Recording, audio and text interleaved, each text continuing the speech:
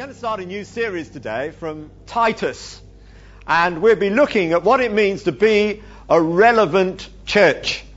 And this is a theme that I'm really excited about. We hold ministers' meetings here, and for a whole year I took at those ministers' meetings the theme of being a relevant church.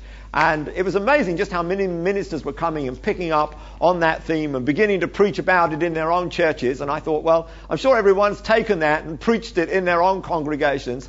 And there are a lot of things that we could talk about in terms of being a relevant church that we could well pick up on together. So we're going to look at being a relevant church, and we're going to use Paul's letter to Titus as the basis for all that we're going to share together over the next few weeks around this theme. And I'm going to start by just reading the introduction to this letter today and putting the whole series in context, but focusing in particularly on some of the things that are raised in these early verses. So, being a relevant church, and we're actually looking today at a relevant word. The word that's preached has to be a relevant word if it's going to see the church being a relevant church in the community where God has placed it. So a relevant word for a relevant church. Titus chapter 1. Paul, a bondservant of God and apostle of Jesus Christ, according to the faith of God's elect and the acknowledgement of the truth which accords with godliness, in hope of eternal life, which God, who cannot lie, promised before time began, but has in due time manifested his word through preaching, which was committed to me according to the commandment of God our Saviour. To Titus, a true son in our common faith, grace, mercy and peace from God the Father and the Lord Jesus Christ our Saviour. For this reason I left you in Crete, that you should set in order the things that are lacking and appoint elders in every city as I commanded you. Now, as you go through this letter, there are 5 themes that Paul picks up on that have to do with this church becoming a relevant church on the island of Crete. We're going to look at it in some detail. The thing that he mentions really goes on to mention, we've just stopped at verse 5, but if you read on, he then goes into what it means to be an elder in the church, what it means to have an example in the church. So, today we're looking at a relevant word, but the next thing we'll look at as we go through this series is having a relevant example. The church has to have an example in the community if it's relevant. Not just enough to be a talking shop, you've got to demonstrate it. So one of the things that's being approached in this whole question of eldership is having a demonstration of the word, an example in the midst of the community. And that's important. And we'll be taking that as the second theme. The next point that comes up as you go through Titus is that there needs to be times when, as you are working these things through, you need to be quite bold in making sure that everyone comes up to that standard. Now that is where Paul delivers a strong rebuke. Now, I know talking about a rebuke is quite hard. But you see, you cannot be a relevant church if you are apathetic. If you just think, oh, well, we'll just hang around here and we just trust that we'll be relevant. We won't be relevant if we're apathetic.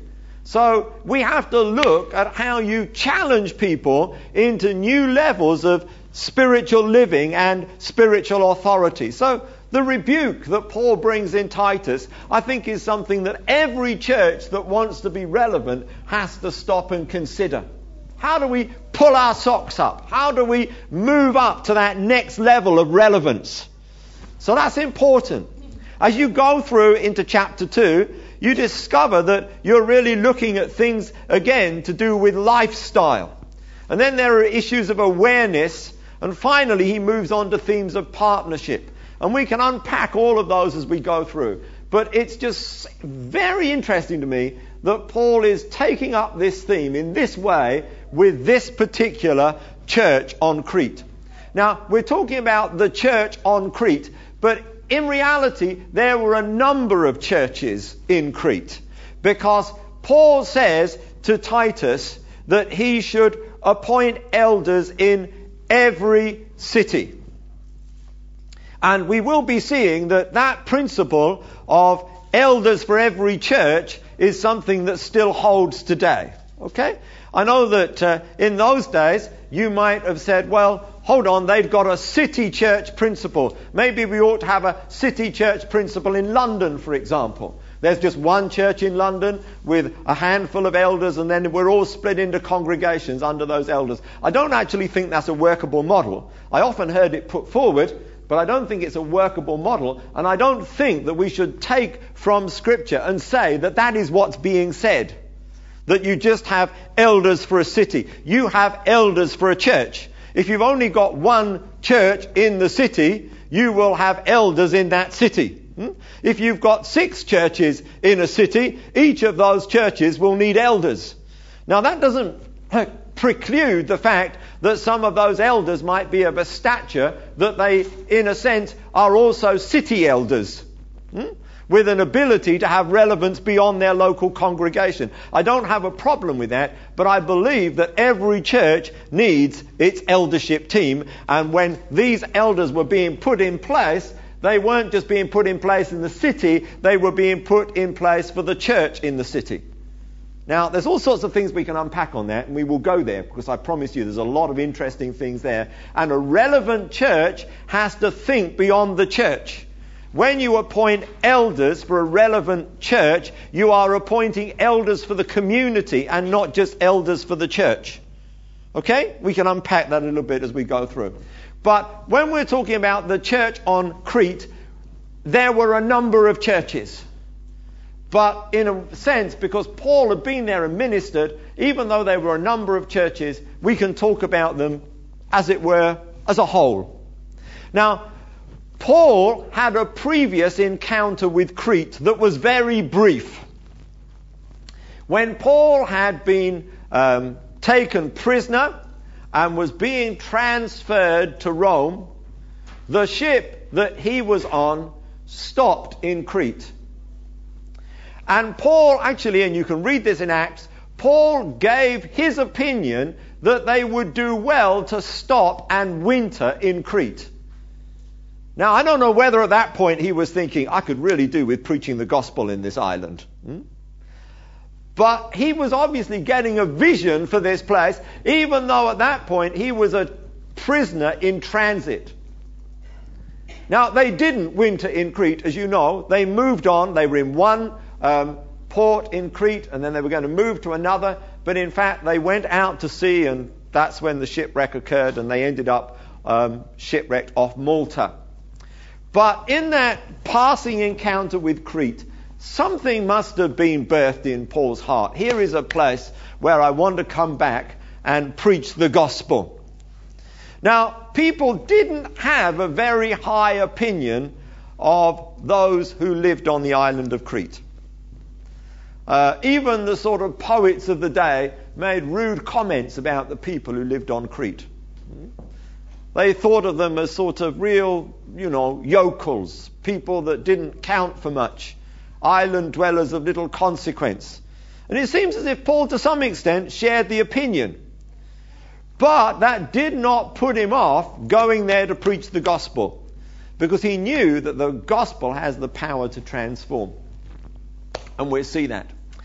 Now, when we were looking at the few verses that start this letter, did you notice that Paul says an awful lot about the word before he even gets round to saying hello?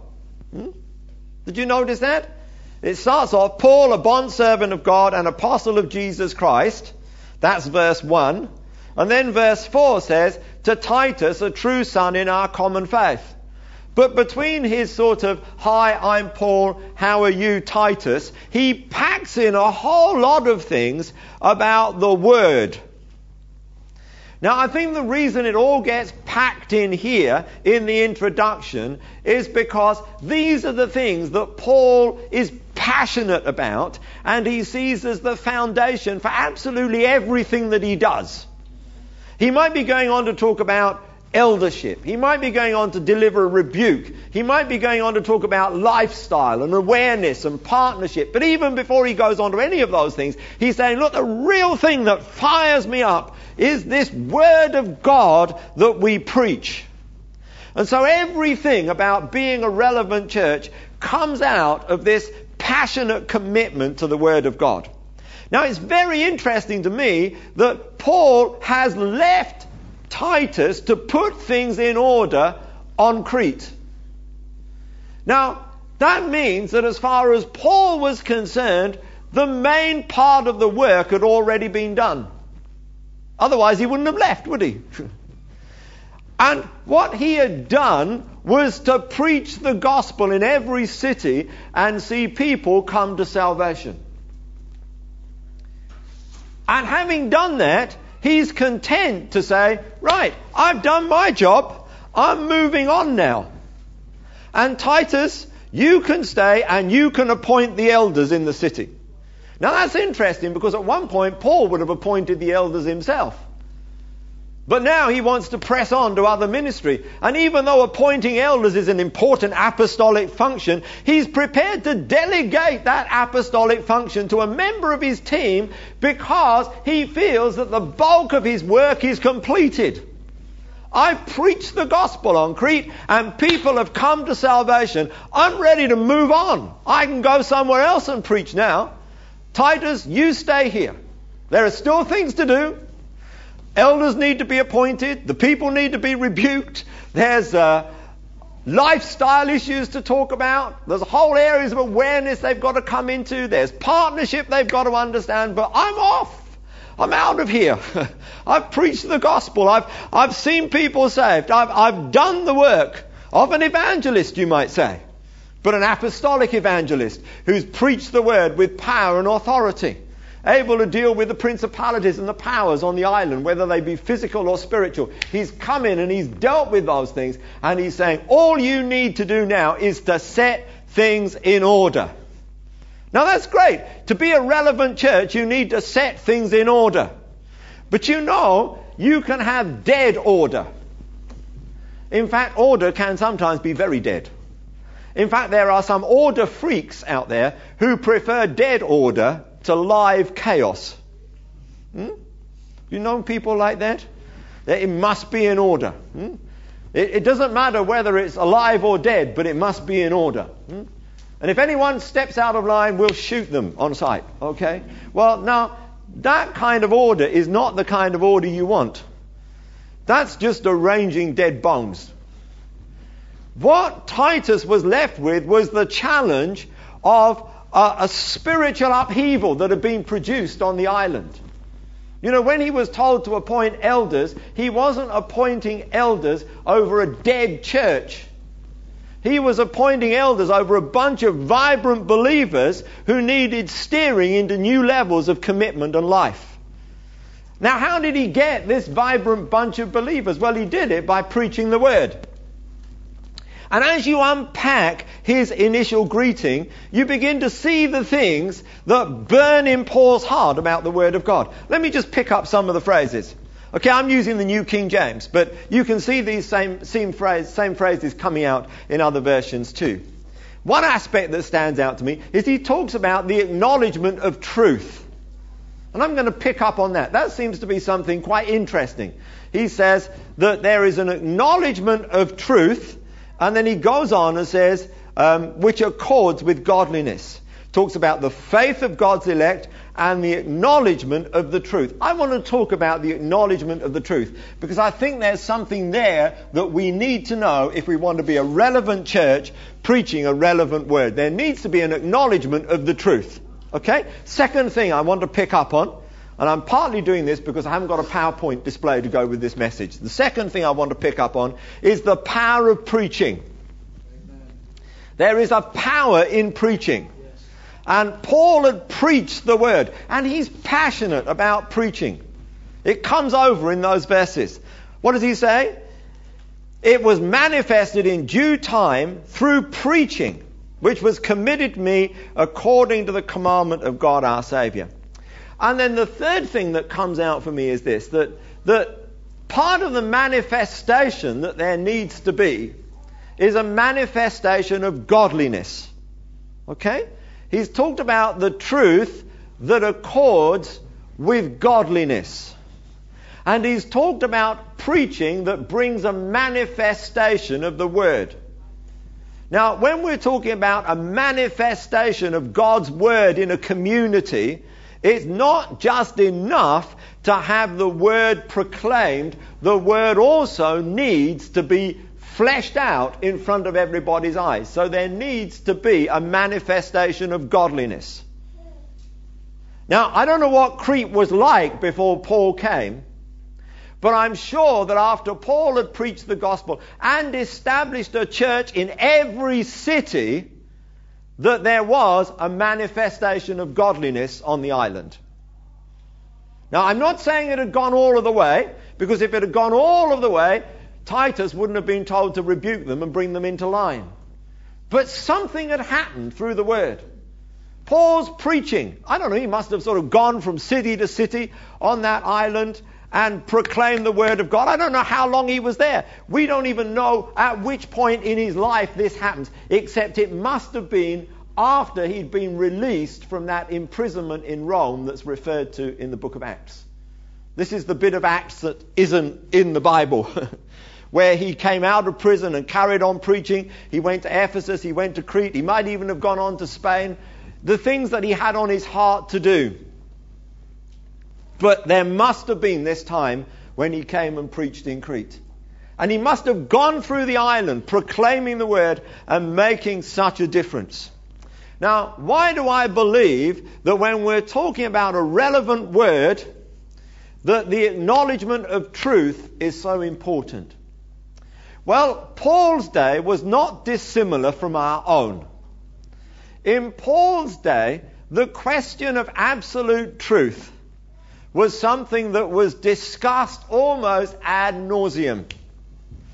You had Socrates followed by Plato. Plato talked about the different levels at which things would be understood. You know, the basic level of conjecture, followed by belief, then leading to understanding, then to rational intuition. That was Plato's theory. But when he was talking about his forms, he'd say that everything had a form, but that which you saw with your senses didn't necessarily conform fully to the form that existed. Well, that's confusing, isn't it?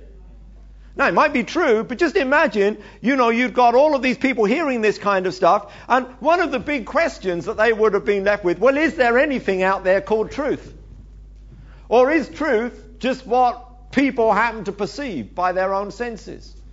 Other philosophies that were around in the day, you've got the Stoicism, that was basically a form of fatalism, and these are big generalizations, and the Epicureans that atomized everything. And so there was all of this, and the ordinary people. If you'd ask the ordinary person, what is truth? They would probably have been as blank as Pontius Pilate was. See? Now this is why Pilate says, what is truth? Because it was against a background of discussion where people thought, well, is there any truth at all, Isn't truth just what happens to be your personal truth? What's truth to you might not be truth to me. And Paul was saying there needs to be an acknowledgement of the truth. And one of the reasons there needs to be an acknowledgement of the truth is because there needs to be a stabilizing in the midst of society. But when Paul talks about the acknowledgement of the truth, he's not just throwing in another philosophical concept to say, well, you've heard all of the others, now think on this one. As far as Paul is concerned, the truth is Jesus. Amen. When Pilate said to Jesus, what is truth? The irony was that truth was standing right in front of him. And Pilate didn't realize it. And if Jesus had just said, I am, Pilate would have considered that presumptuous. And in fact, the Jews would definitely have killed Jesus if he'd said, I am, at that particular point, claiming to be God.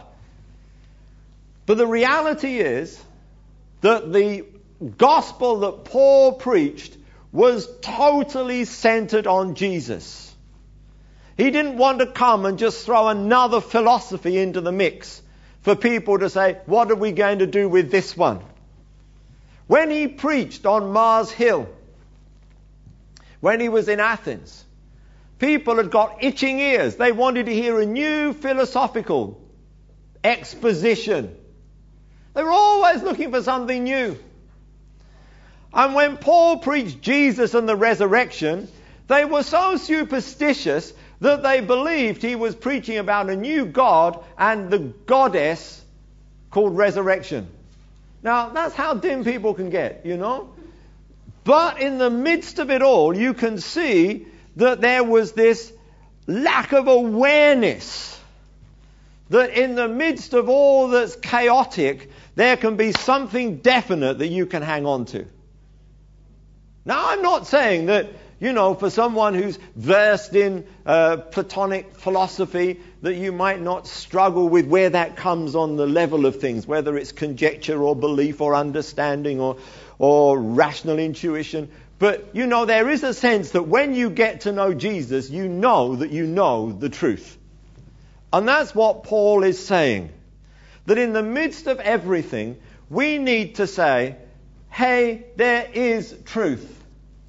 Now, you might think that that's a hard message to preach when everyone has had it up to here with all of the philosophers with their arguments. But we still need to say that Jesus is the truth. Amen. We need to say it. We don't have to wrap it up into some kind of philosophical package. Jesus is the truth. Jesus said, I am the way, the truth, and the life. No one comes to the Father except by me. And to be honest, when it comes to the claims of Jesus, you can't pick and choose. If Jesus says, I am the truth, you have to take him at his word. Because if you don't take Jesus at his word, you are left with nothing. Nothing. See, some people think you can pick and choose about Jesus. Well, I don't really want to believe he's the Son of God. I'd really like to think he's just a good teacher. Well, if Jesus was just a good teacher, his qualifications were atrocious.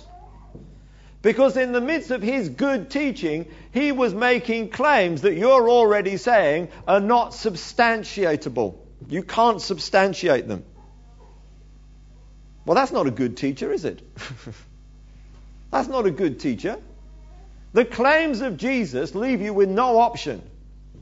He was either mad, in that he was totally deceived, or he was bad in that he was out there trying to deceive other people, or, third option is, he's what he claims to be.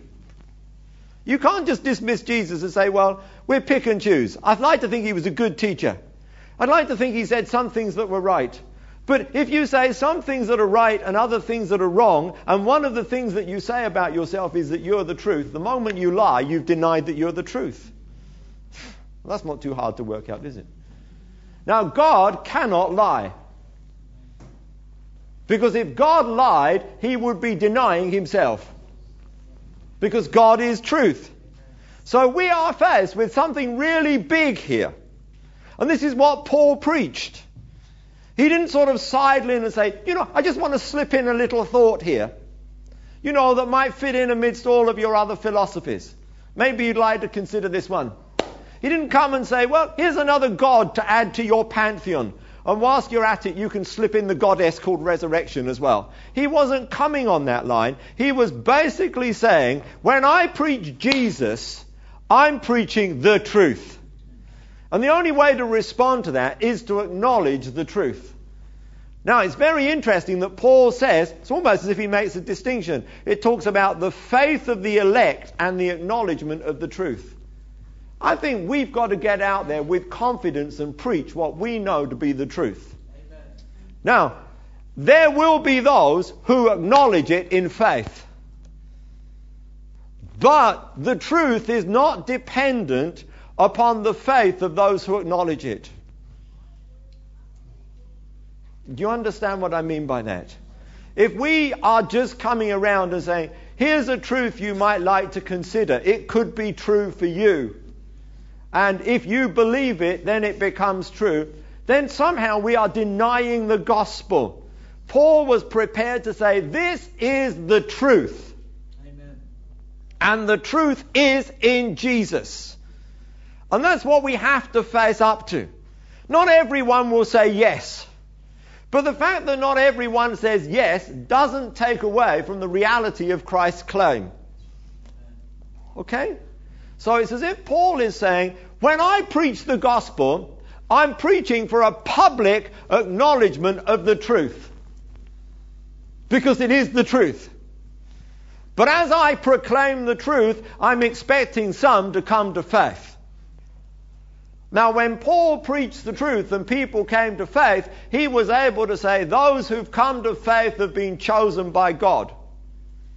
But he didn't preach on the basis that it's only true for those who are chosen. Okay? You've got that point. Because we need to be like that today. We need to be back with this understanding that truth is truth, truth is in Jesus, and the claims of Jesus are clear. And when we present his claims, that's the standard by which we are to be judged in our preaching. So there's an acknowledgement of the truth. The relevant church has got to understand that as part of the relevant word. And let me just say this as well, because I think it's worth bringing into the mix.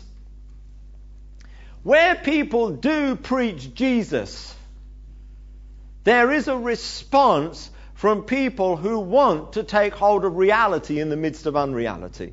There is a response.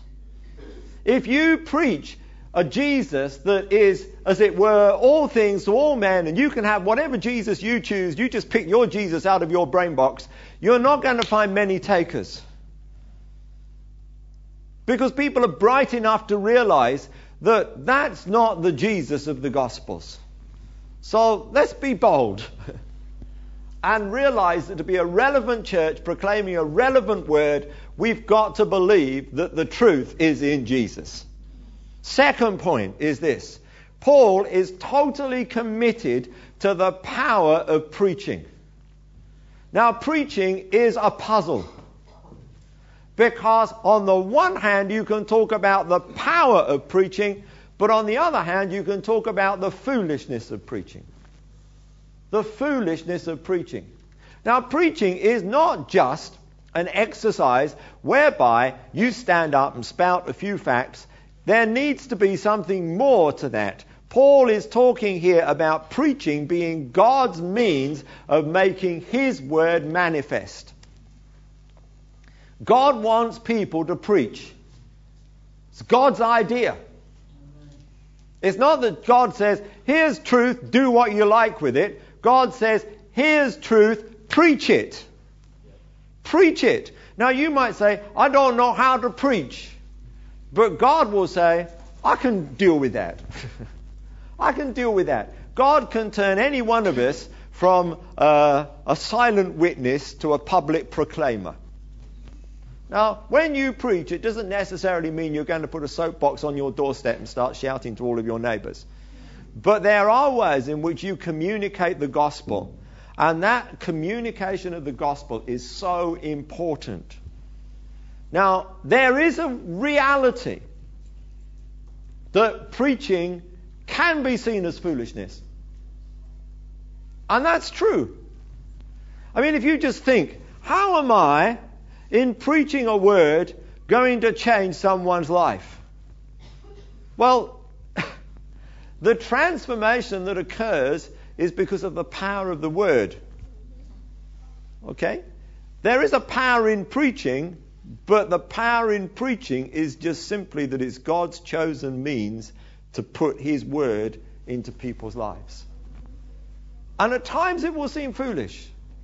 And the devil's always telling you it's foolish, isn't he? He'll come along and say, there's no point speaking. There's no point. They're not going to believe you. You know, have you ever heard the devil say that? You might have just thought it was your brain. But he's very good at saying that one. He says it to everyone all the time. No, they're not going to believe you, you know. They're not going to believe you. You know, what you believe is so way out that no one's ever going to believe you. And he's saying that all the time. So just don't say anything. Just don't say anything. They'll think you're stupid.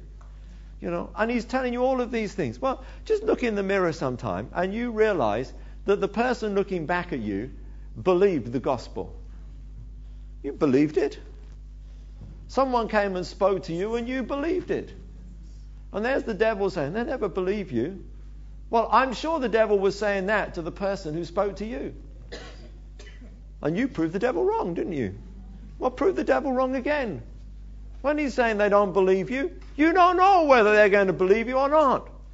So preach the gospel. Preach the gospel. There's a power in preaching. When you start sharing the truth about Jesus, something will make that truth come alive. You might be thinking, this is just foolishness. But in the midst of the foolishness, God can bring power. Now, he's not asking for great eloquent words. There have been times when people have had great eloquent words and they've achieved next to nothing. In fact, there are great debaters and arguers and they all came down to nothing. And Paul would say, no, it's not like that. It's not that kind of preaching where you're trying to dazzle people with your oratory. It's just the power of sharing God's word. No matter how falteringly, once you start sharing that word, it's as if God puts wings on the words. You might not notice it. You might think, I made a terrible hash of that. I didn't share that well. I could have communicated that so much better. Well, praise God, it's not all down to you. There's a power of preaching. When you start speaking, God gives the words wings. The Holy Spirit begins to work. He can take those words and make a difference in people's lives. But Paul said that word that he preached had been committed to him according to the commandment of God our Saviour. No wonder Paul in another place says, it's woe unto me if I don't preach the gospel. He really understood that he'd had this commitment from the Lord which said, this is the gospel, and a commandment which says, now get out there and preach it. Now, I know that Paul's command to preach the gospel was pretty strong. Came on the Damascus road when he'd been going to persecute the church. God steps in and says, you are a chosen ambassador. Well, he was commanded to preach the word. The word was committed to him. But no less to us. No less to us. It might not have been so dramatic. But when you got born again, God committed his word to you. And he made you an ambassador for his kingdom. And he put within you the word of reconciliation that will enable you, just through sharing the good news of Jesus, to reconcile people to God. There's a power in preaching. It may seem foolishness, but once you start speaking, you will discover that God can take the foolishness of preaching and use it to change people's lives. We spend so long trying to polish the seed sometimes. But it's not polishing seed that produces fruit. It's a willingness to bury the seed in the ground. Some of us have been polishing the seeds for so long, we never get round to sharing them. That seed has got to go into the ground and die. And so you just need to let it go. You just tell people what you know. It might be simple, few words, but God can use it. You might not be able to preach a whole sermon, but there are people who've got saved on a sentence. In fact, if we went round the room, I wouldn't be the least bit surprised if a lot of people sitting here today started their journey into life with less than a sentence. It might just have been a passing thought that just triggered something off. And God used that and used that and used that. There's a power in proclamation of God's word. So there's a truth out there that's in Jesus. And there's this wonderful reality that if you start sharing God's word, God gives those words wings and makes them have power beyond anything that you could possibly imagine. And Paul knew this. But Paul wasn't a brilliant preacher. Paul wasn't a brilliant preacher. Well, he was. But it depends how you measure it. if you'd stood him up against some of the people who'd gone to oratorical classes, and the way they used to preach in those days, they used to actually extend the hand and do it in a style that was classically trained. And Paul, there were times when Paul would adopt the classical style in order to proclaim the word. But generally, he wasn't trying to match himself against the orators of the age, because he just wanted to get out there and preach the word. And, sometimes he said, the word that I preached didn't come to you with excellence of speech, but it came to you in the demonstration and the power of the gospel. So that was his willingness. He went all through Crete preaching the good news of Jesus. And that good news of Jesus took hold in people's hearts. And the third point I wanted to bring out was this: that there will be a manifestation of godliness. I cannot imagine really what it was like to have Crete before and Crete afterwards. I read what it is like here, and I see that there are still things that need to be done in Crete in order for the church to go on to the next level. But the difference between Crete pre-Paul preaching and Crete post-Paul preaching must have been enormous. And even if we can't get it from our perspective, just think about it from God's perspective. Someone was writing in a book once, and they said, just imagine that in the throne room of heaven there's a map of the world. Detailed map, like they can now, where it comes down to each street, each house and everything like that. And God's got this great map. And every time someone comes to faith, a little light goes on. And God knows places by the lights. So he knows your street by the fact that you're there. God thinks, got a light on in that street. I've got a light on in that house. I've got some lights on in that city. Look, there's a collection of lights there. And of course, in God's understanding, where there's a collection of lights, there should be an even greater luminosity. But, we don't normally get together and glow together, do we? We don't have anything to do with that light down the road. They go to a different lampstand. Okay? That's the way we see it. Not of my lampstand. Well, as far as God's concerned, there's a collection of light. Now, just imagine what Crete looked like on God's map, okay? This black island with no light on it at all. At one point, a little light pulled into a harbour. And the little light said, let's stay here a bit longer and do some more work on this island. But everyone else said, no, we're going to put to sea. So the little light moves off. And then there's a shipwreck. And the little light ends up on Malta. And people start getting saved on Malta, and people start getting healed on Malta. But the little island of Crete is still black. And then Paul comes back to that island with perhaps a team, certainly with Titus. And they're there. 2 lights, 3 lights on that island. I don't know how many are in the team. But then gradually it's not just 2 lights. There's lights going on all over the island. That island looked different. I mean, even if there wasn't a great manifestation of transformation, as far as God was concerned, there was a huge transformation. In the map in the throne room of heaven, I know it's a speculative map, but you can understand what I mean, that island went from black to light. Suddenly it was light. And it wasn't just one city, but every city. There were lights on in that city. That island was transformed as far as God was concerned. Now, there was more work to do, but can you see? Huge difference between the before and after. The pre-preaching island and the post-preaching island. A lot of work to do. Yeah, vibrant life bubbling up. They'd had a revival on the island. Well, a vival, because you only have a revival where you've had a vive. So they had a vival on the island. And suddenly everything was vived, everything was living. And it was all different. And it needed some order brought to it, but not the kind of order of death which squashed it all down again and turned the vive into, dead vive. You can't have that. But you know what I mean? Not crushed. But what a difference. Now, what God looks for in that is a manifestation of godliness. Because he says the truth accords with godliness.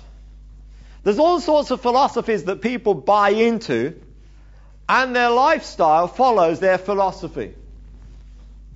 If you believe in a hedonistic philosophy, your lifestyle will soon start proving your philosophy. Okay? You understand what I mean by that? If you buy into something which basically says satisfying all your pleasures and lust is what it's all about, sooner or later, and probably much sooner than later, your lifestyle will demonstrate your philosophy. Now, Paul says that the truth that he proclaims produces godliness. Produces godliness. Now, this is wonderful because the truth that he proclaimed is a gospel of grace. And there were people out there who would say grace will never produce godliness. Because if you tell people their sins are forgiven in Jesus, it will just give them a license to go on sinning. I heard someone say once, people don't need a license to sin. They do it quite well without a license. But you know what I mean. It's that concept that, well, if there's forgiveness, every time I mess up, I can just go and get forgiveness. So, wow, if God's pleased to forgive me, let's really please Him by messing up some more.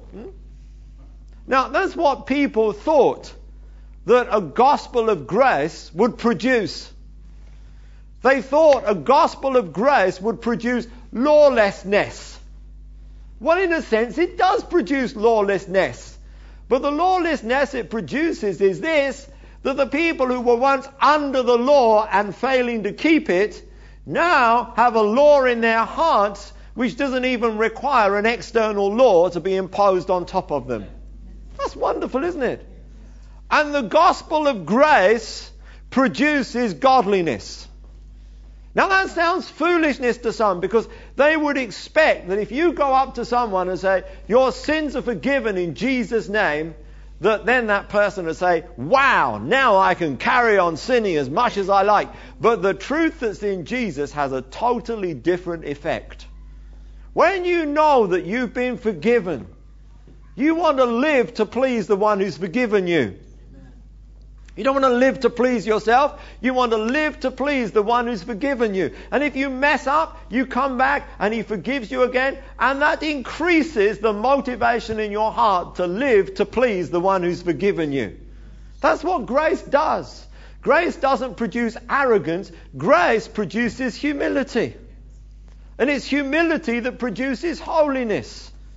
You can't have holiness without humility. You can have something that pretends to be holier than thou, but that's not holiness. That's arrogance. But there's a truth that accords with godliness, and when the power of preaching brings people to faith, then the faith that people have produces this godly lifestyle. I'm not talking about perfection, although we would love to see that perfection. But what is produced is a level of commitment and understanding to the Lord.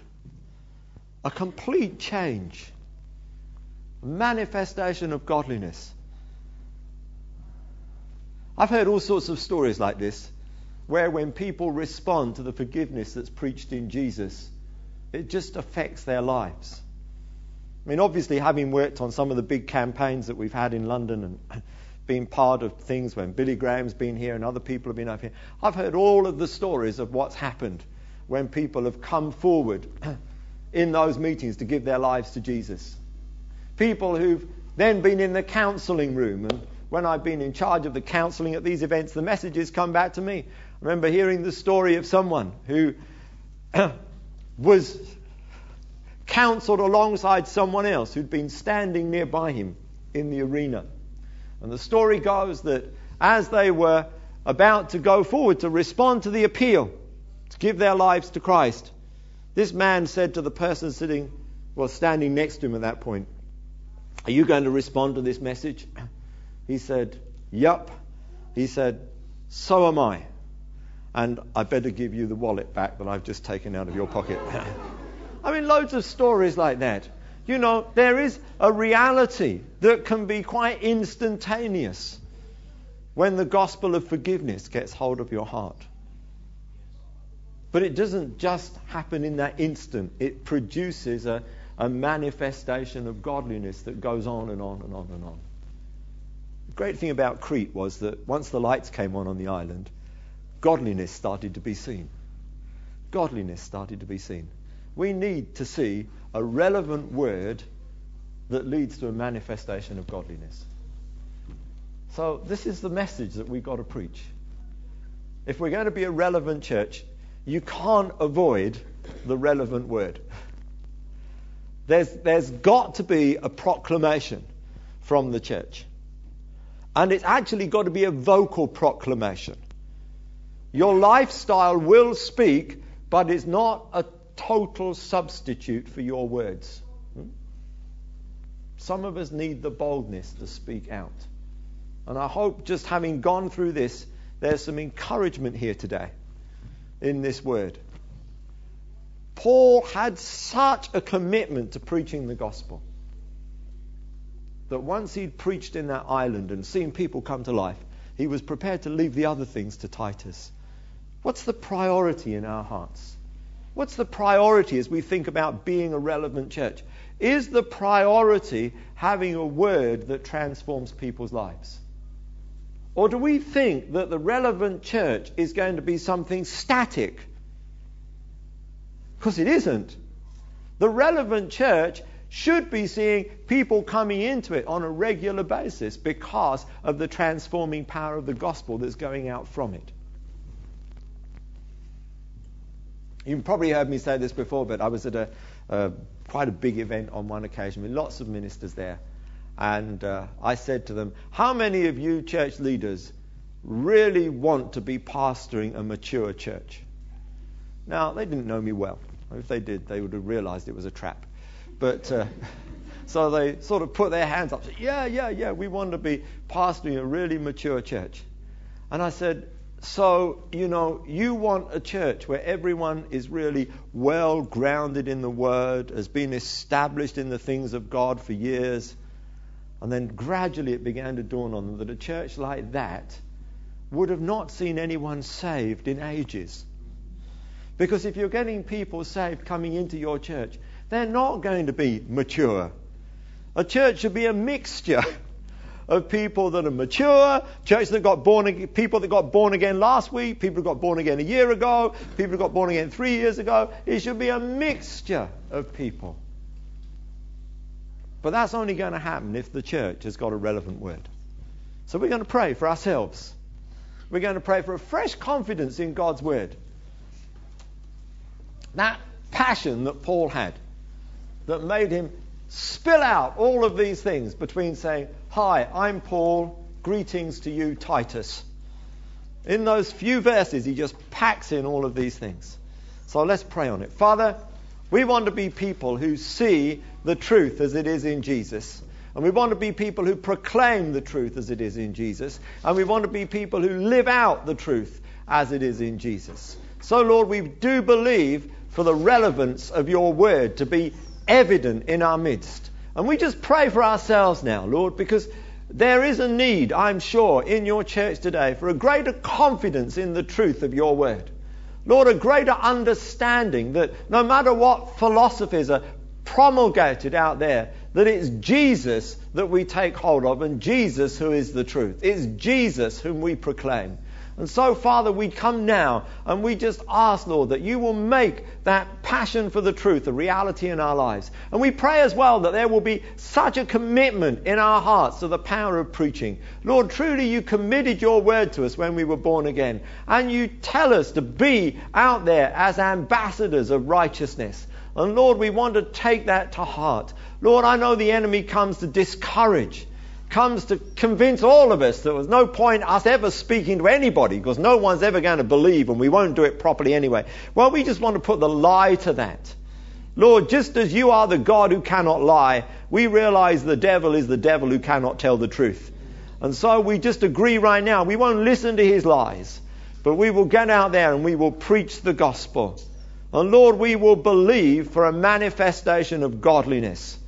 Lord, we realize that in the passage that we read, Paul links godliness with the hope of eternal life.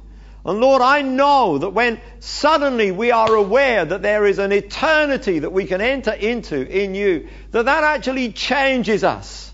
Lord, it changes us. Yes, we change because we've heard the gospel of forgiveness. But Lord, we also have a hope of heaven. And he who has this hope purifies himself. And Lord, we just want to see that purity of that hope take hold in our hearts. Lord, we want to be people who are living for eternity, ready for that which is to come. But Lord, relevant in our readiness. Lord, let that be true for each one of us. In Jesus' name. Amen.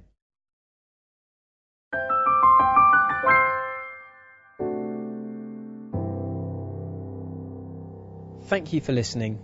If you'd like to know more about Hugh Osgood's ministry, visit www.hughosgood.com. There you'll find ministry updates, new and free Bible teaching resources and videos, as well as information on upcoming events and broadcasts on TV and radio. We trust you have been encouraged by this message.